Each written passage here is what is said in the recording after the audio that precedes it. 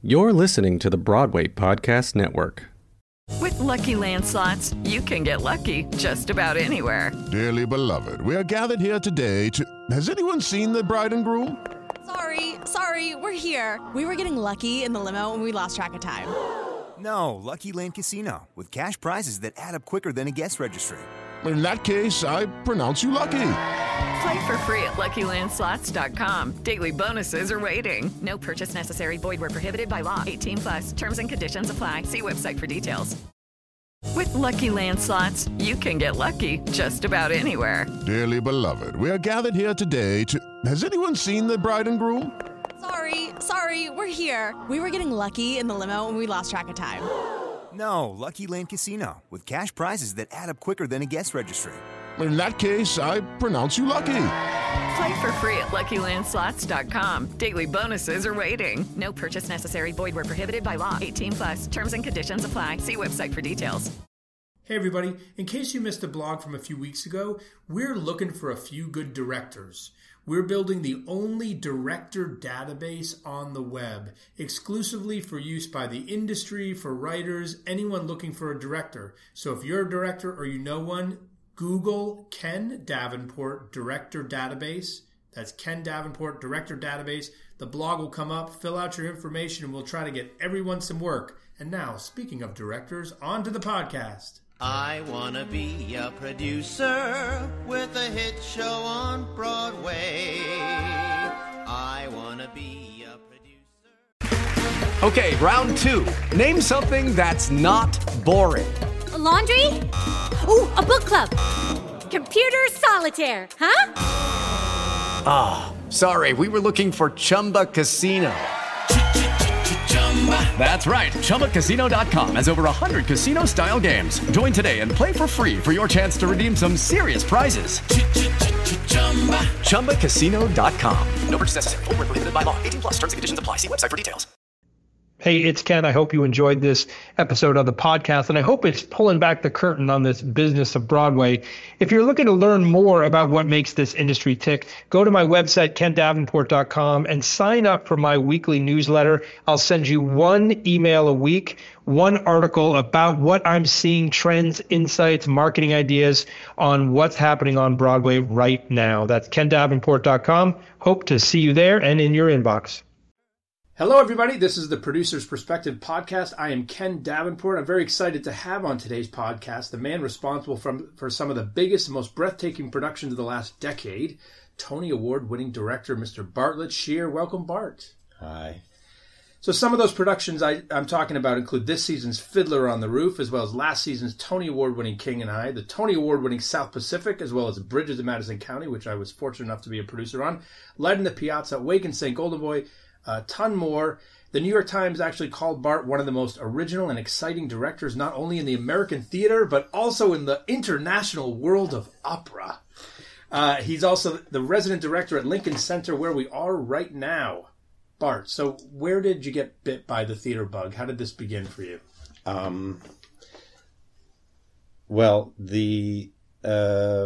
I had the very unusual circumstances of growing up in San Francisco in the 60s and 70s, where life was tumultuous, where I came from a large Catholic family. My father was Jewish, but a large Catholic family, and in which the world was in a great deal of transformation. So there were riots in the streets, there was crazy things happening, there was political upheaval from Vietnam. I had brothers who were very adventurous and much older than I was, so I watched them go through a lot of things. And one of the great things my brothers did was when I was, I think, 10 or 11 years old, they took me to my first, what I would consider my first great theatrical experience, which happened to be a concert of the Grateful Dead at Winterland Arena, where I watched the Bacchic ritual of 5,000 young people taking more risks in the audience than they were taking on stage, engage in an incredibly wild performance piece, in a weird interaction between the band and between the audience and between the sort of live visual world that was being created with like overhead projectors and weird stuff. And I fell into a kind of interest in music and in art, and I grew up in a very cultural city where I got to see, symphony music next to Grateful Dead, next to theater at ACT that was run by Bill Ball at that time. So I had a kind of crazy upbringing mixed with a great deal of political upheaval and a great deal of transformation and a lot of people taking drugs and things around me, which forced you to see the world differently. It was also the rise of the gay community at that time. So there was a ton of stuff going on in my young eyes as I grew up. And I think that led me to an appreciation or a perception of the world, which was unique, perhaps, challenging, and interested in possibly different levels of adventure. And why directing? Why was that the avenue that you wanted to take instead of performing or, frankly, fronting a 60s band? Well, I didn't really start in directing. I then went to a fairly conventional liberal arts Catholic college on the East Coast, even though I grew up on the West Coast. It was a Jesuit school. I went to Jesuit college. I went to a Jesuit high school. And I really probably had more interest in becoming a writer than a director. I found myself as an English major. I started as a philosophy major, but switched to English. I had traveled a bit around the world. I've been to Europe. I'd done some other things. I mean, I earned the money to go to Europe to visit my brother at one point. So I was kind of expanding my sense of art and things like that. But I wanted to be a writer. And in my senior year of college, I wrote a play that I somehow talked everybody into producing on the main stage of the school. The play was called Fish Every Day. It was a kind of weird thriller / crazy indictment of Catholicism in Catholic colleges. And it was quite a cause célèbre, in my community. And it was fun to do. And it kind of got me nurtured and interested in the idea of making theater.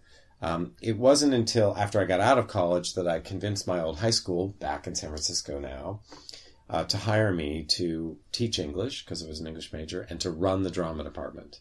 There was absolutely no reason they should have believed me, but they gave me a theater, and I was 22 years old, and they said, here's the play that you have to do first. And I said, great. And I actually did the lighting and did theater, and that's where I started. So I've actually been directing as a result since that time for something like 34 or 35 years straight. And that after that point, I, got very involved in experimental theater because of my interest in the Grateful Dead and things like that. And I saw one of the great influences in my growing up was something called the Olympic Arts Festival in 1984, where all of the great European and actually from Asia theater companies came to Los Angeles. So I saw Giorgio Strehler, who was a huge influence on me from the Piccolo Teatro, Ariane Manushkin from France, and this amazing guy named Tadeusz Kantor, who was a Polish avant-garde theater artist. And I just immersed myself in all these influences.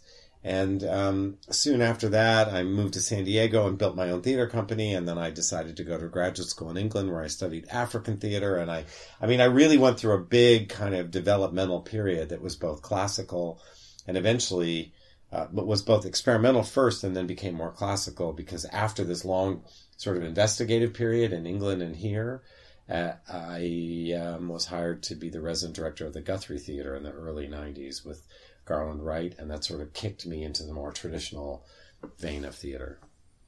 And then you spent some time in Seattle, right? After the Guthrie, I then worked at Hartford Stage under Mark Lamos as an associate artistic director. I did lots of freelancing, and then eventually was angling toward becoming an artistic director, and eventually the place I convinced to hire me was the Intiman Theater in Seattle, where I had already done a ton of work up to that point, but I then took a body of work into the Intiman and sort of produced that, and had worked at Theater for a New Audience here in New York, and we did stuff at the RSC and bounced back and forth. My big first huge New York Broadway job was Light in the Piazza. And did you always have your eyes set on New York? Were you like, one day I want to... No, I just wanted to make theater. I actually had no conscious interest in New York, and nor did I think it was necessary to be in New York. I was happily making theater in the regional theater. I was doing experimental stuff. I was producing my own stuff. I was living quite, close to the bone, but I still was constantly working. And New York kind of became incidental. I could have easily stayed running a theater or in the regional theater for my life. It's just that Light in the Piazza sort of changed the chemistry on that, because then that led to, I had begun to work in opera at that point, so I was doing stuff at the Met and then Light in the Piazza, and then I did South Pacific and then became resident director here, and I did more and more stuff. Over the last 12 years in New York, it's been pretty busy. Could we ever see a revival of Fish Every Day here in New York No, City? you could not. No. But no, I don't believe so. It's a fascinating thought, but it was very, very good and very funny in its way for what it was, but it was more like a site-specific art installation, sort of indictment / satire of an entire thing. And it was fun. It was fun to make. Well, we'll talk about that after. Maybe I can option it. Yeah. What do you think of the most important part of a director's job is? There's lots of things to do. Dealing with the actors, the concept of the production, working with the writers. What's the most important part? It's a very difficult question. I think intellectually, it's really important, and I talk about this distinction a lot, to separate the interpretive from the creative impulse.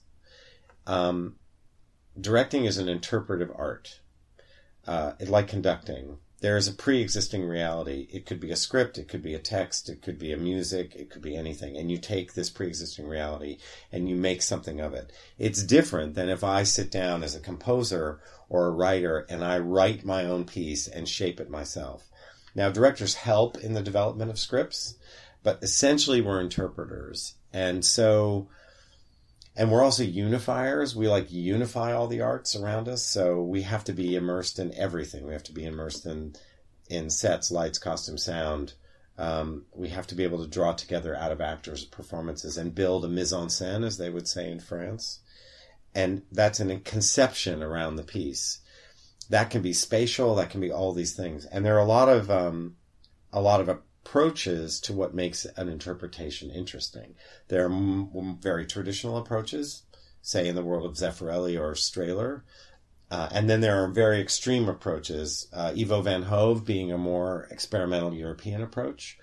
And there are many ways of kind of entering and revealing a text at different points, either if it's newly been done or if it's been done a million times, and how to make them significant in the moment you're making them. The job a director has is, we're sort of like enormously skilled at convincing everybody else to be good and holding together everybody else's talent. It's different than the actual talent of an actor or a singer. We actually draw all these parts together and then reveal them, either to the person, their own talents, the designer, etc., or to other people, and help pull together the rhythm, the storytelling, the spatial rhythm, the action. All of those things get integrated through how a director decides where it's going. So you've worked on these great revivals, you've worked on great new productions, and I love this idea that it's an interpretive art. I love that description. So which do you prefer, interpreting when the authors are there, alive, sitting next to you, so you can influence it more, or would you rather just have that text to work on? I wouldn't. I'd rather it be good. Because when it's not going well, on either case, it's really, really hard. And when it's in the mix and you've gone to something great, it's going to be super fun. So I've had experiences of something like Piazza, which was always such a great piece, and we made it better and better and better and better. I had experiences on things like Women on the Verge, which was very rough going early on, and then kind of got our butts kicked when we were in New York, and then went back to London to redo it and actually made a really good piece out of it. I've had other things where they're very hard to find their life or their backbone. That's in the new development. And then plays that go really well. So that part is different. There's just different impulses of who you are. If it's Verdi and it's Otello from, 1870, whatever, you just have this great work, and your job is really not between you and the writer. It's your job is between you and the 500 other versions of that show there have been, in the context it's been, and how to bring something new to it. So what is your process when you're handed something like that? When you say, hey, you're going to do Fiddler, you're going to do South Pacific, you're going to do Otello, whatever that is, what's the first thing you do? There's a long sort of immersion in the world of the piece, in the research, in the production history, in approaches to it, and sort of in the world. So if you take something like Fiddler, I did spend time reading the Shalom Aleichem, learning as much as I could about 1905 versus 1965, which is when it actually really is set. What Shalom Aleichem was up to when it came to his view of being Jewish, his view of the world of the play, of Tevye. I looked at Maurice Schwartz's 1939 film called Tevye, which is more about the Hava story. I looked at all the things that had influenced them in 65, a book called Life is with People, all the drawings and stuff of Chagall that they found interesting, how they had looked at it. I went to the New York Public Library and saw a version, the only version they really have, of Mastel doing it like 20 years later, which was interesting and complicated to watch because he was totally out of control. But I wanted to see how Robbins had developed it. I had two things in my favor about finding something new in it. One was Danny Burstein and one was Hafez Schechter, who's the choreographer. So I knew I could kind of find something in it.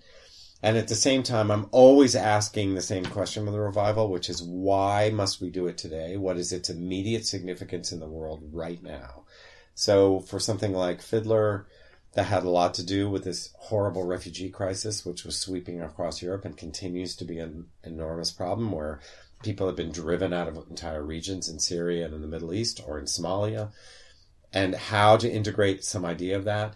Also, we're in an era of very intense identity politics and what it means for people to ask questions about their identity. And so I kind of immersed myself into that.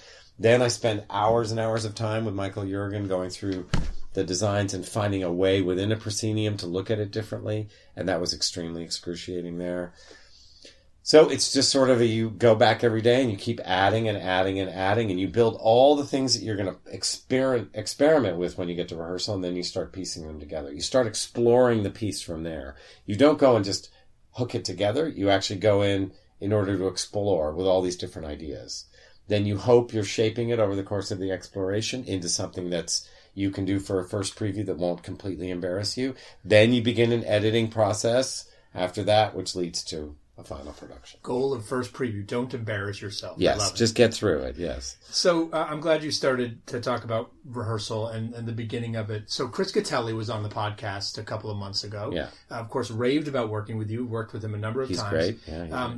But he did say that working with you is one of the scariest things he's ever done as a choreographer because of the approach. Do you know why he would have said that? Well, because nobody knows anything. That's exactly right. So yeah. He was scared because he said the first day he didn't know he couldn't do anything. You said, let's do some work. So will you describe your rehearsal? Well, I mean, and Andre will say this, I'm like, comfortable with chaos, but it's not that. I have things in mind that I'm going to explore, and I look at directing as an activity. It's like I take the text and I take the thing and I begin to push it together and shape it. And paint. It's like buckets of paint on the floor and ideas there, and I have a certain kind of canvas and I begin to shape it. It's a little bit more chaotic, but it's an activity. That way, the actors come in and join that part of the activity. The designers come in and we join the activity. I'm doing it, and we're building this thing together. So in Chris's case, he's going to go, I'm going to go, I don't know why you're doing that, and he'll throw something at it, and I'll do this, and we keep adding and adding and adding to try to pull apart and ask questions and see where we are. So I'm in the middle of this play now, Oslo, which, through the first act is in very good shape, but there's a middle part of the first act where I'm having a great deal of trouble pushing it through this one part of where the show goes. And so I have to go back to the writer and go to here because my sense of how I build something, the blocks are sort of unsteady. So in Chris's case, it's going to push you because you're going to have to be thinking on your feet and quick and developing ideas right there in the space. It's very active. You've been directing for a couple decades now, you said, yes. Since you were 22 years old. Has directing changed over the last couple of decades? Do you think you have to have a different approach as a director working today than you did 10 years ago or 20 years ago? That's an interesting question. I would say probably not. Fundamentally, it hasn't changed. The influences have changed. Who influenced me over the middle part of the 20th century, from Peter Brook to Strehler is different than who's influencing people now, both experimentally and classically. I think that the place that theater has layers of where interpretation are going to either experimentally or intellectually or commercially are wildly sort of changing. I think people use theater more to express personal experiences, things they've gone through, things they are personally going through, and they analyze it on a political level with a capital P as opposed to a small p, more specifically than perhaps they used to, although it's always been certain levels of, quote, propaganda in theater. The basic function of what you do with a text onto a stage has not changed. The technology's changed. The way people listen and hear has changed. What they're capable of handling in terms of the amount of different information at the same time or how it's delivered has changed. Their capacity to hear has changed. Their experience, audiences don't share, it's more difficult in the sense they don't share the same history of the work. So they're not all in the same place when they get in the room. So that can be quite wildly fascinating and hard. So, no, what we basically do hasn't changed, but who we are and how we perceive and what influences us has changed radically. So, take it from there. Do you find that you need to keep up on the latest technology and tricks and gadgets from design to wherever, or do you let your designers bring you ideas for that? I mean, when it comes to the lighting, for example, lighting equipment has changed radically since I started, and I used to do lighting design on my own. I don't even remotely understand how it works, but I do understand that the most important person now in tech is the person who programs the lighting board. And if that person's slow, everyone is going to scream and go crazy, and the producers are going to lose their minds, and we're going to all die. I do understand that people have a desire for highly technological experiences and very diverse experiences. And so you have to, I see a lot, so you kind of learn from that. I don't really feel the need to know the work technologically differently. Know what people are up to or how they're perceiving things, yes. What do you look for when you audition actors that you don't know? You're sitting in a room, people walk in. What are you looking for? Yes, well, I don't expect them to come in and deliver the role for me to use. I expect them to come in and I'm usually really searching for the talent and whether you're good for the role, and then whether you have the collaborative skills to build the thing quickly with me. Because as you know, I'm going to be chaotic and I'm going to make it as we go along. So I want people who are versatile and have a certain kind of collaborative skills. So I may find that they're really good for the part, but I may smell that they're difficult or they're not really quite on a good vibe with me, and I still won't hire them, even if they're perfect. I would rather have build a group of people who are going to be enjoying the adventure with me and who have the intellectual and physical and actual talent for acting that I need. You always want, if you have a great actor, you are going to have a great show. But you need a collaborator. You also sometimes in the leading roles look for leaders for the company. People who have the capacity to be that extra person in the room who the company itself coalesces around. Danny Burstein's a great example of that. Kelly O'Hara is a great example of that. Patti LuPone is a great example of that. They're great leaders of companies. And they pull everybody forward into the work and their bravery and in their integrity. So auditioning is a diagnostic process for the talent, etc. And also I'm looking for a colleague. Would you harken back to your high school drama teacher days or when you had to grade kids? Grade Broadway. How do you think we're doing right now as opposed to its history? Oh, I think Broadway's in a very, very intensely healthy and diverse and creative phase. I think more people are trying to do it. There's lots of resources. There's tons, something like Hamilton, which is an extraordinary piece of work, is a great idea, taking hip hop and musical theater and smashing it into this new form about our own history it's brave in its intentions, and it makes everyone kind of reach for a higher standard.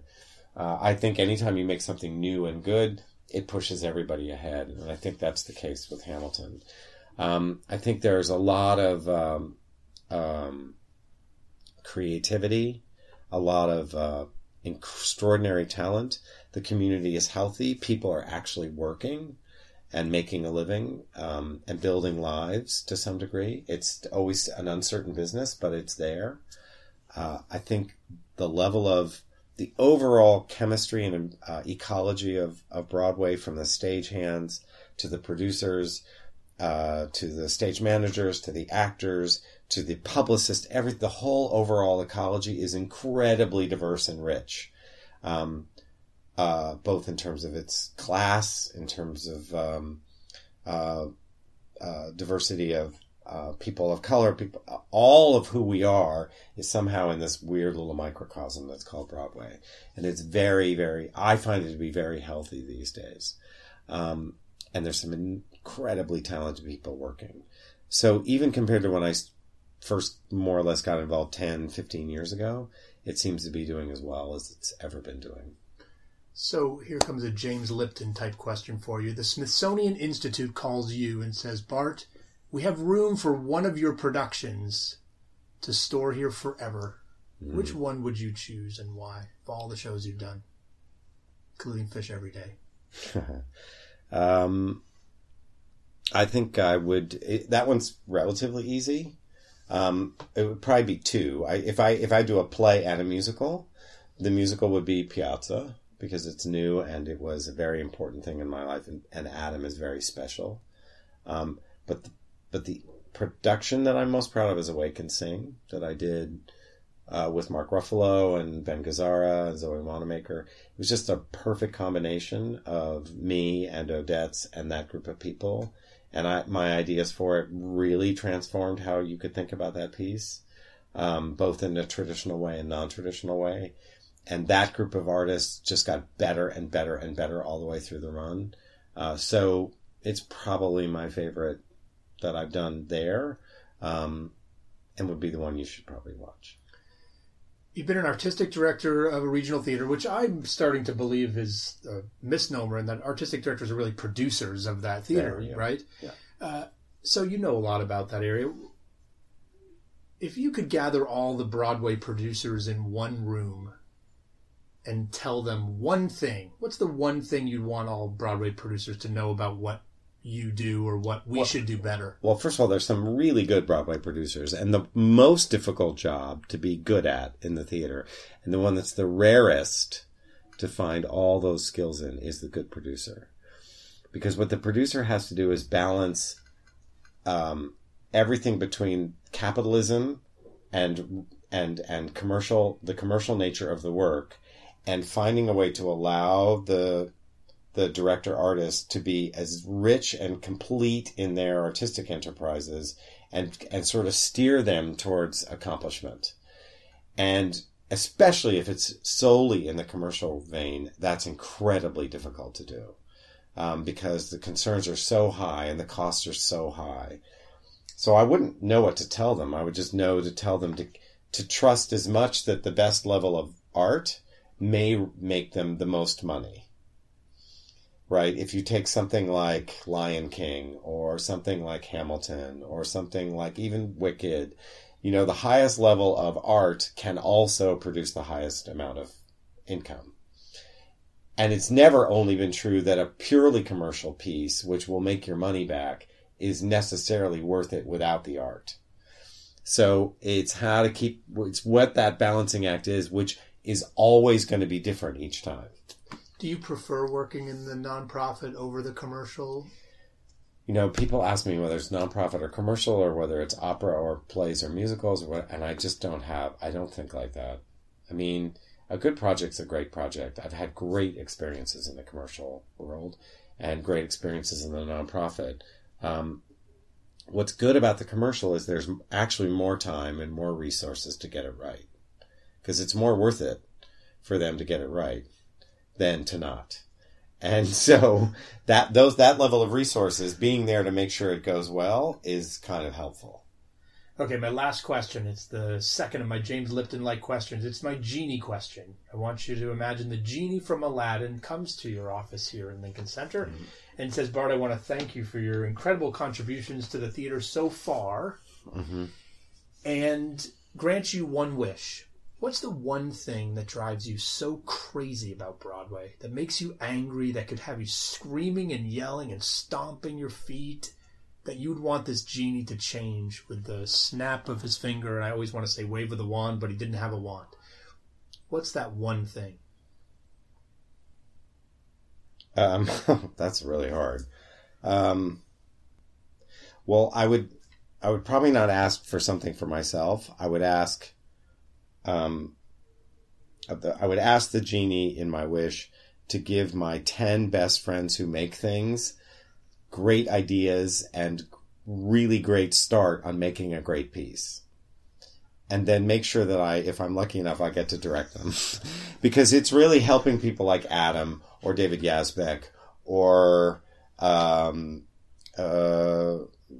J.T. Rogers or Stephen Karam or whatever, giving them the ideas. That's the engine room of Broadway, is great ideas. Lin-Manuel Miranda's proved that. I think Tommy Kail's a great director. It's the engine room of great ideas. So give me 10 great ideas that I know really pull together the form in a certain way and help us push ahead. Beyond that, the rest of it is all like the means of production. The rest of it is all about yes, I would wish for them to make all the general managers worry less. More so than anyone else, because they have the hardest job on Broadway.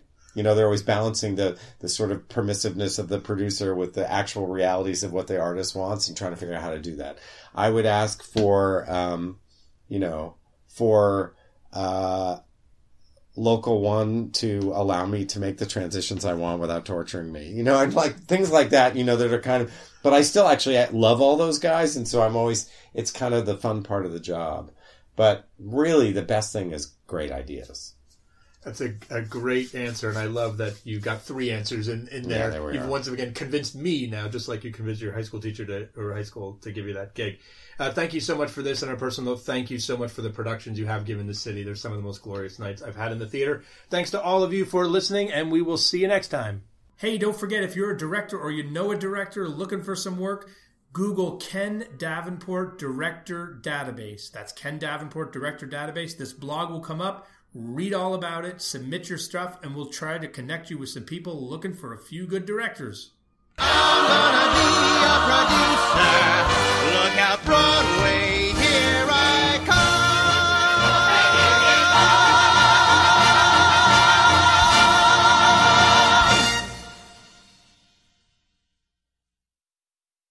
Hey, it's Leslie Odom Jr. here on the Broadway Podcast Network to tell you about the Rise Theater Directory, a program of Maestro Music. Rise is a national online resource designed to connect and empower backstage and administrative and creative theater professionals from underrepresented backgrounds.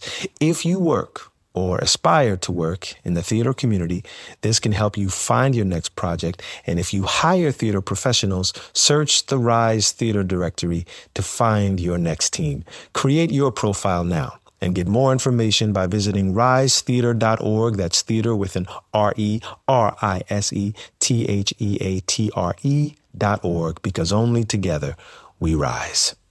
Hello, it is Ryan, and I was on a flight the other day playing one of my favorite social spin slot games on ChumbaCasino.com. I looked over at the person sitting next to me, and you know what they were doing? They were also playing Chumba Casino. Coincidence? I think not. Everybody's loving having fun with it. Chumba Casino is home to hundreds of casino-style games that you can play for free anytime, anywhere, even at 30,000 feet. So sign up now at ChumbaCasino.com to claim your free welcome bonus. That's ChumbaCasino.com and live the Chumba life. No purchase necessary. VGW Group. Void where prohibited by law. See terms and conditions. 18+.